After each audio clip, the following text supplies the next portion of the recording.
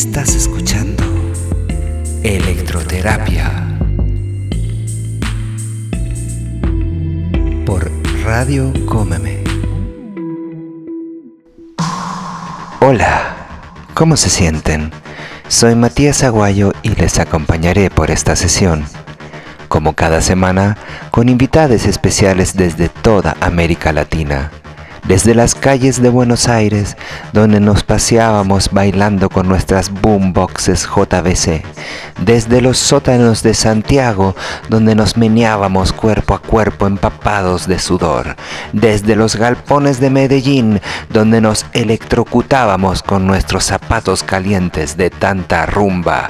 Esta vez nos vamos al bosque de niebla para visitar una de las células subterráneas más activas en preparación de un futuro libre y sensual. Visitaremos a la onda Aye en el pulmón de este planeta.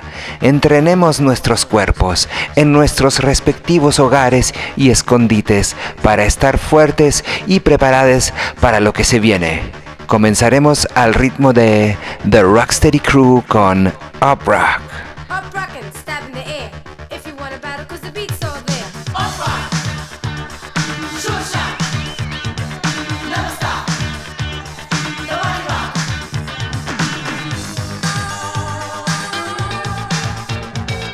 Up rock.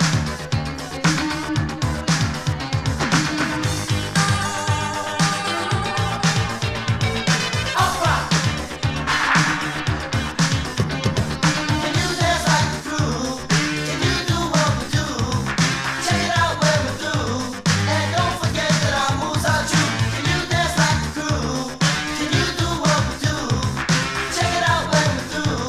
And don't forget that our moves are true. Up rock, short shot, never stop the body rock. Up rock, up rock it. Up rock, short shot, never stop the body rock. Up rock, up rock it.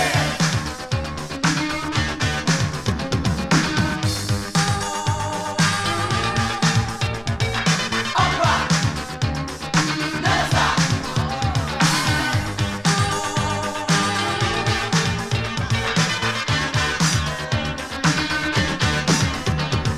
Can you dance like the crew? Can you do what we do? Check it out where we do. And don't forget that our moves are true. Can you dance like the crew? Can you do what we do? Check it out where we do. And don't forget that our moves are true. Up rock, short shot, never stop the body rock. Up rock, up rock it. Up rock, short shot, never stop the body rock. Up rock, up rock it.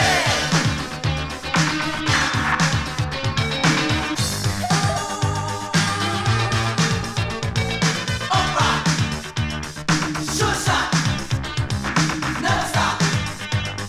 The body rock.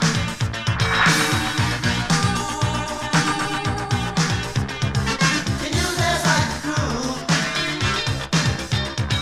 Can you do what we do? Check it out. And don't forget that our moves are true. Up rock, short shot, never stop the body rock. Up rock, up rock it. Up rock, short shot, never stop the body rock. Up rock, up rock it. Up rockin', stab in the air. If you wanna battle, cause the beat's all there. Slip slide, dip and dive. Put yourself in overdrive.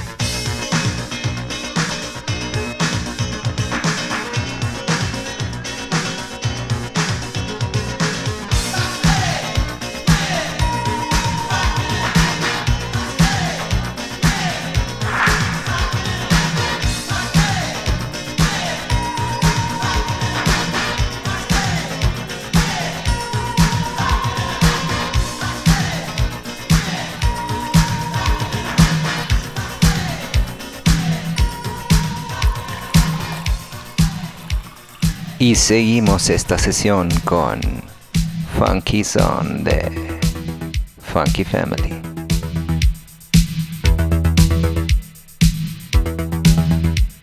Are you ready, funky song? Are you ready,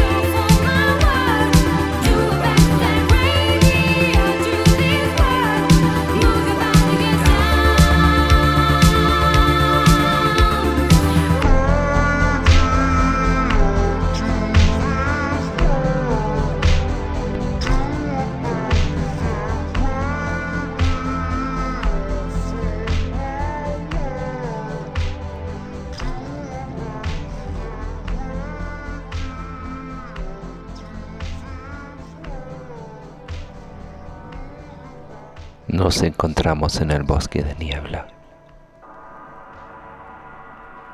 Pájaros, insectos, arácnidos, hongos, agua.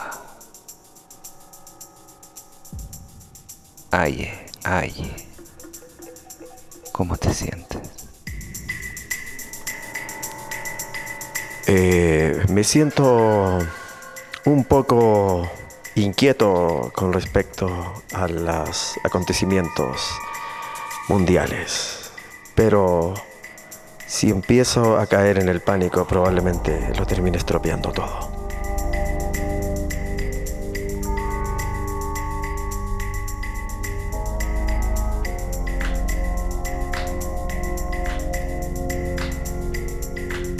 ¿A qué te refieres? Todo lo que conlleva esta realidad pandémica y que de alguna manera como está afectando a la industria del entretenimiento. ¿Y te está afectando a ti? Podríamos decir que de alguna manera abyecta o indirecta sí, pero de alguna manera he sabido calmar esas pulsiones que me llevan a tocar en vivo y a interactuar con la gente en los shows y trasladarlas a la soledad de mi computador y mis programas para hacer música. ¿Qué más te ha ayudado? Me ha ayudado también el contexto en el cual me hallo sumergido, porque a diferencia de otros amigos y colegas, estar sumergido en un bosque de niebla y tener la libertad para de alguna manera poder desplazarme a diario y entender las pulsiones de ciertos ríos, la música que hacen los insectos, me han de alguna manera ayudado a entender esto. Y también soy consciente de, no sé si llamarlo privilegio, pero sí la suerte de estar alejado de las distopías citadinas. ¿Y qué observaciones has hecho en el bosque? ¿Cómo se traducen en tu música? Precisamente creo que las relaciones musicales que se dan con respecto al bosque están dadas de alguna manera en una óptica de llevar todo lo que es las dinámicas digitales con los cuales uno hace música, que actualmente yo en lo personal estoy muy embutido a la edición y trabajar en disco duro y de alguna manera tornarlas hacia una perspectiva más orgánica. ¿Y cómo llegas a una perspectiva más orgánica si estás operando con esos instrumentos digitales? Y cómo me pregunto también, ¿cómo estás tratando de comunicar de alguna manera lo que estás haciendo y las únicas herramientas que nos quedan son lo digital? O quizás ya no se trata tanto de comunicar las cosas, sino más bien de algo que uno está descubriendo como un mundo interior, o quizás, no sé, ¿cómo ves eso? Para responder tu pregunta, yo creo que hay que entender que la electricidad es una fuerza de la naturaleza y los computadores se mueven a través de electricidad. Y a través de eso es canalizar la electricidad de una manera más humana. Energética. Y eso se da también mirando al interior de nosotros mismos, como conversando con nuestros corazones. ¿Y has descubierto cosas nuevas? He descubierto cosas nuevas porque además estar sumergido de alguna manera en contextos naturales que nos conllevan a la apreciación de paisajes idílicos, que es en este caso estar sumergido en este bosque misterioso de niebla, donde estamos ahora mismo, puedan de alguna manera situarnos en un viaje muy introspectivo, pero como también pueden sacar lo peor de ti. Eso es verdad. Yo creo que muchos estamos pasando o hemos pasado y volvemos a pasar en todo esto que es como una montaña rusa de emociones. En este momento, ¿en qué parte de la montaña rusa estás? Yo creo que estoy constantemente deslizándome en esa montaña rusa. Creo que a veces llego a la cima y a veces me siento trepidante, bajando a velocidades demoníacas. Pero lo importante, querido amigo, como te decía, es no entrar en pánico. Sentir la vibración de ese viaje y observar nuestros corazones. Entonces, digamos que has estado descubriendo una parte nueva de ti o algo que estaba dormido a través de esta pandemia. Exacto, y es la comunicación interna. De alguna manera, la vida citadina nos conlleva mucho a ponernos en un podio hedonista. Yo estoy hablando en mi caso. Entonces, bajo esa perspectiva del hedonismo, a veces es difícil encontrarse a uno mismo. Y como te decía, los contextos idílicos, a veces, si son bien encausados, sirven para conversar y tener esas aventuras interiores y trasladarlas a los procesos creativos, que no necesariamente se pueden emparentar en nociones que tienen que ver más con la subjetividad del New Age o el hippismo en sí, que también son válidos. En mi caso, yo los llevo a un terreno más trepidante, como tú lo has explicado de buena forma, una montaña rusa divertida.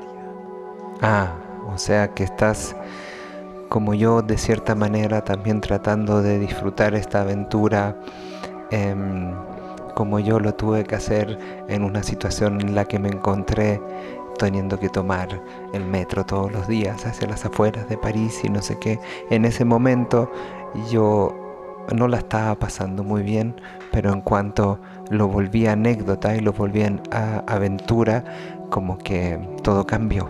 Exacto, es muy valorable también tener ese punto de vista y también nos hace recordar que el humor siempre es un método para entender bien las cosas, también como no tomarse en serio el uno mismo.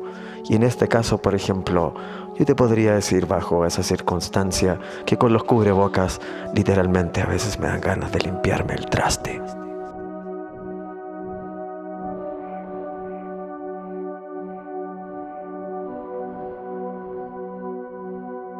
¿Cómo ha sido tu acercamiento hacia la música en el sentido de escuchar música? Porque tú escuchas mucha música, investigas mucho sobre música. ¿Has notado algún cambio o algún desarrollo? ¿Qué música te ha traído paz o aventura o lo que estés buscando? Debo decir que con respecto a mis investigaciones musicales las dejé muy lejos en Sudamérica, ya que por contexto mis inquietudes estaban basadas a mi país de origen, que era Chile. Acá debo decir que de alguna manera me curé de esa enfermedad llamada comprar discos compulsivamente. Sin embargo, lo que he descubierto acá hace algún tiempo es un acercamiento a ciertas dinámicas etnográficas. Sobre todo escuchar mucha música del sello francés Ahora, por ejemplo. Retomar ciertos discos del sello Sublime Frequencies y también si hablamos de música que tiene que ver con una tradición más vernacular de este país llamado México, me gusta escuchar mucha música de marimbas, como también mucho gamelán, porque de alguna manera estas dos corrientes musicales me retrotraen mucho a la experiencia de estar en un bosque a la intemperie. Por ejemplo, las marimbas siempre me han evocado el canto de los pájaros. Y el gamelán, por lo general, cuando tú escuchas música gamelán, siempre está grabada a la intemperie y se puede de alguna manera experienciar ese cruce entre la pulsión humana y la pulsión de los animales, en este caso los insectos o cualquier tipo de criaturita que esté circundando mientras se estén dando estas dinámicas musicales. Me resuena mucho eso, visto que yo me encuentro en una situación parecida a la tuya y también a falta de la comunicación con la gente, porque a mí no me da mucha satisfacción estar comunicándome a través de una pantalla. He también buscado el diálogo con los animales o el diálogo con los sonidos de la naturaleza.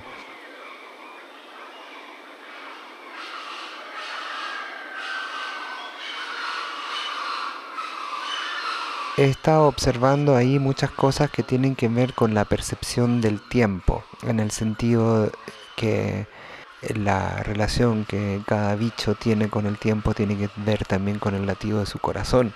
El latido de una ballena gigante es tan lento que quizás en el tiempo que nosotros hemos estado conversando el corazón haya latido unas 4 veces. Por ende, creo que la percepción de un animal así, o al contrario, hablando de una abeja, que escucha todo más lento por su latido rápido, siento que estamos escuchando todas las cosas a velocidades distintas. Como que hay muchos tiempos paralelos ahí.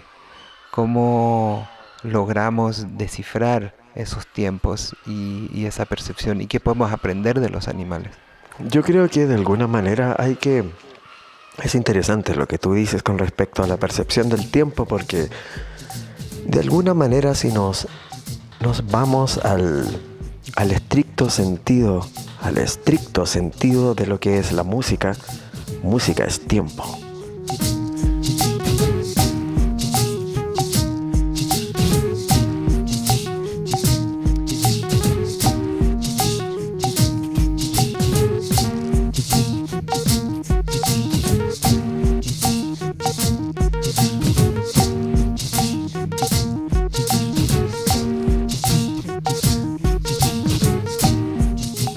Música está encapsulada en ese tipo de medición tan humana de alguna manera.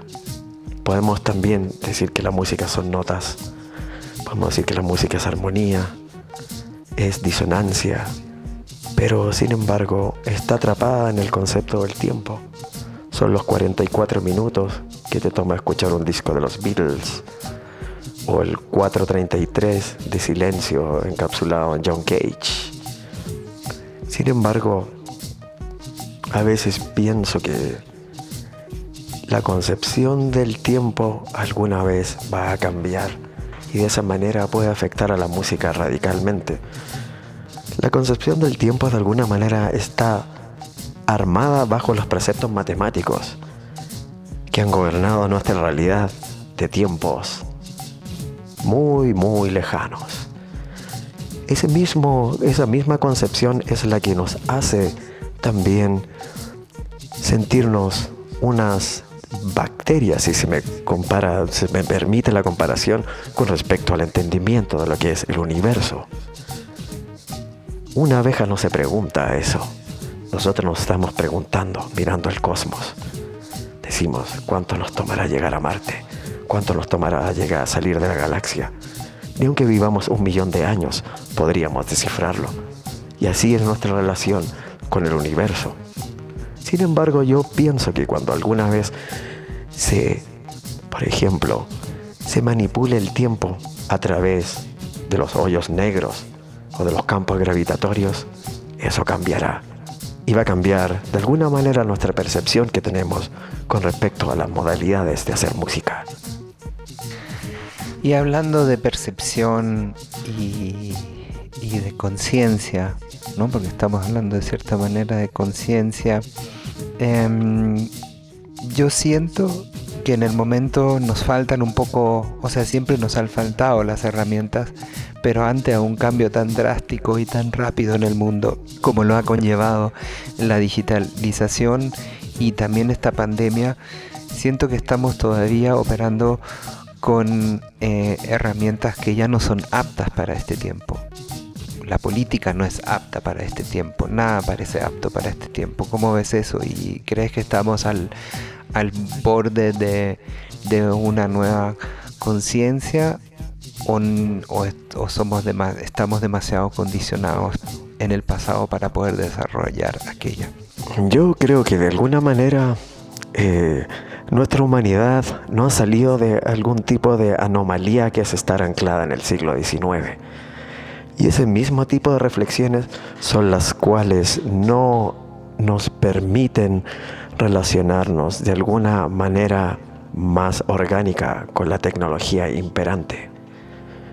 Podemos hablar acerca, por ejemplo, de, como decía Hakim Bey, acerca de la conciencia o la meditación que está directamente relacionado con los preceptos digitales.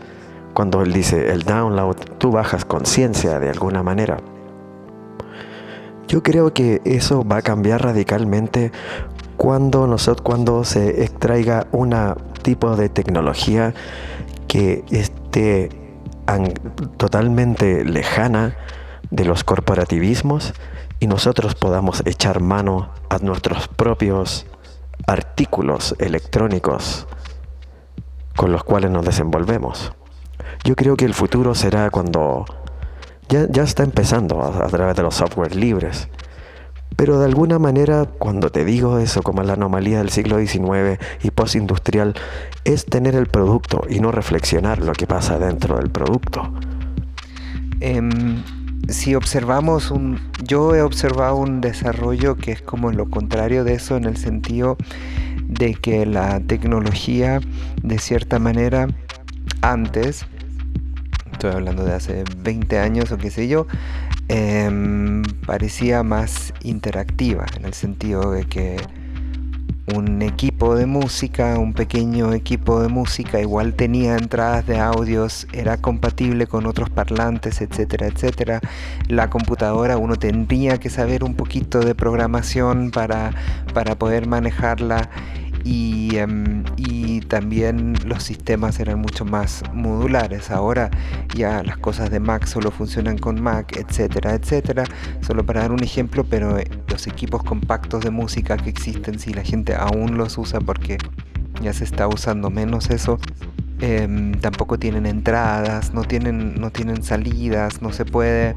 Entonces como que el desarrollo indica hacia un lado de incluso más producto y menos participación democrática, y lo vemos también a nivel de redes, de todas esas empresas gigantes IT, de los monopolios, de las hegemonías que se están desarrollando, que son todo lo contrario de la idea utópica inicial de Internet, donde todavía una participación activa, también a un nivel de entender la tecnología más, era indispensable. Ahora nosotros estamos en un momento donde la comodidad es de una prioridad tan fuerte para la gente que ni siquiera en estos tiempos, donde por ejemplo uno se hace el trabajo de conseguir música independientemente, apoyar a pequeñas distribuidoras, etcétera, etcétera, igual todo el mundo, o una gran mayoría, se lanza hacia Spotify. Entonces, no es que es justo lo contrario, como que nos estamos alejando de la participación y de los procesos democráticos en el uso de la tecnología. Exacto. De alguna manera el precepto, el anclaje post-fordiano, que tiene que ver con la serialización y automatización de lo que es los procesos tecnológicos, nos ha llevado a esta debacle, tal como tú lo dices. Hay que también reflexionar acerca de toda esta maquinaria que se fue dando, y que es como la tecnología que era heavy duty, que son las radios y todos los instrumentos, tanto de línea blanca o tecnológicos, o estos sintetizadores antiguos que todavía funcionan como caballos de carrera de alguna manera, y después la inclusión del diseño de fallas, que es también lo que nos mantiene también, de alguna manera, como lo que tú dijiste, es de alguna manera un producto que tiene distinto tipo de diversificaciones. Ahora yo creo que de alguna manera el fenómeno que se da con respecto a los teoremas digitales es que la tecnología actual produce y disemina información, y también que antes, después de la Guerra Fría, se nos vendió un paraíso tecnológico en el cual la tecnología iba a estar al servicio de nosotros. Sin embargo, ahora pasa lo contrario. La tecnología ha convertido en productos a la gente, y lo podemos ver notoriamente en el uso de redes sociales. Es por lo mismo que yo decidí cerrar mis redes hace unas semanas atrás. Ya no existo para ustedes.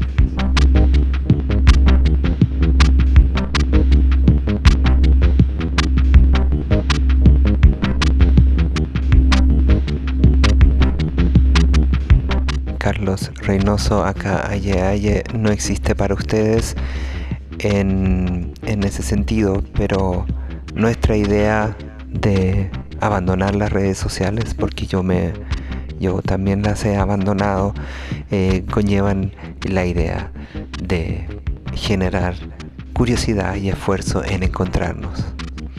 Exacto. El problema de las grandes ciudades, parafraseando lo que dices, la gente se choca pero no se encuentra. Cuéntanos sobre tu mix. ¿Cómo lo armaste? ¿Qué hiciste ahí? Bueno,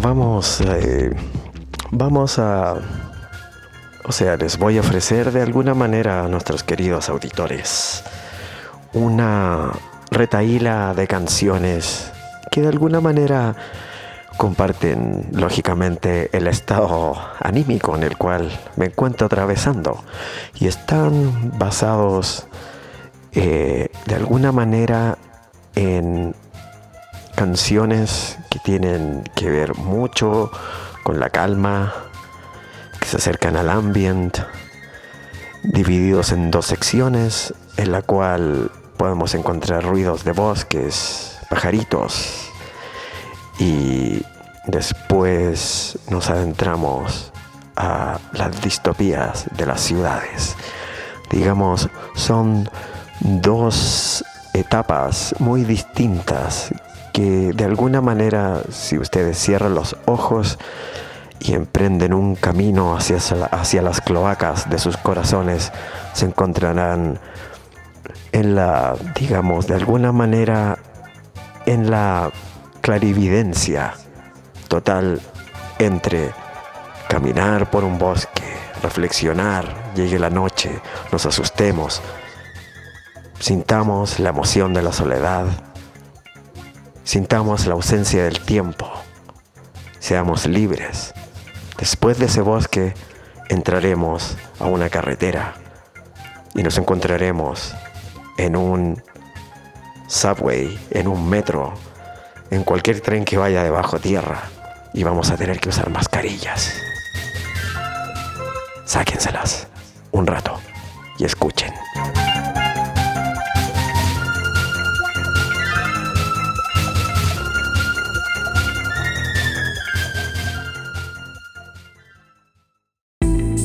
Estás escuchando Electroterapia por Radio Cómeme. Y vamos con el mix de esta semana. Aye.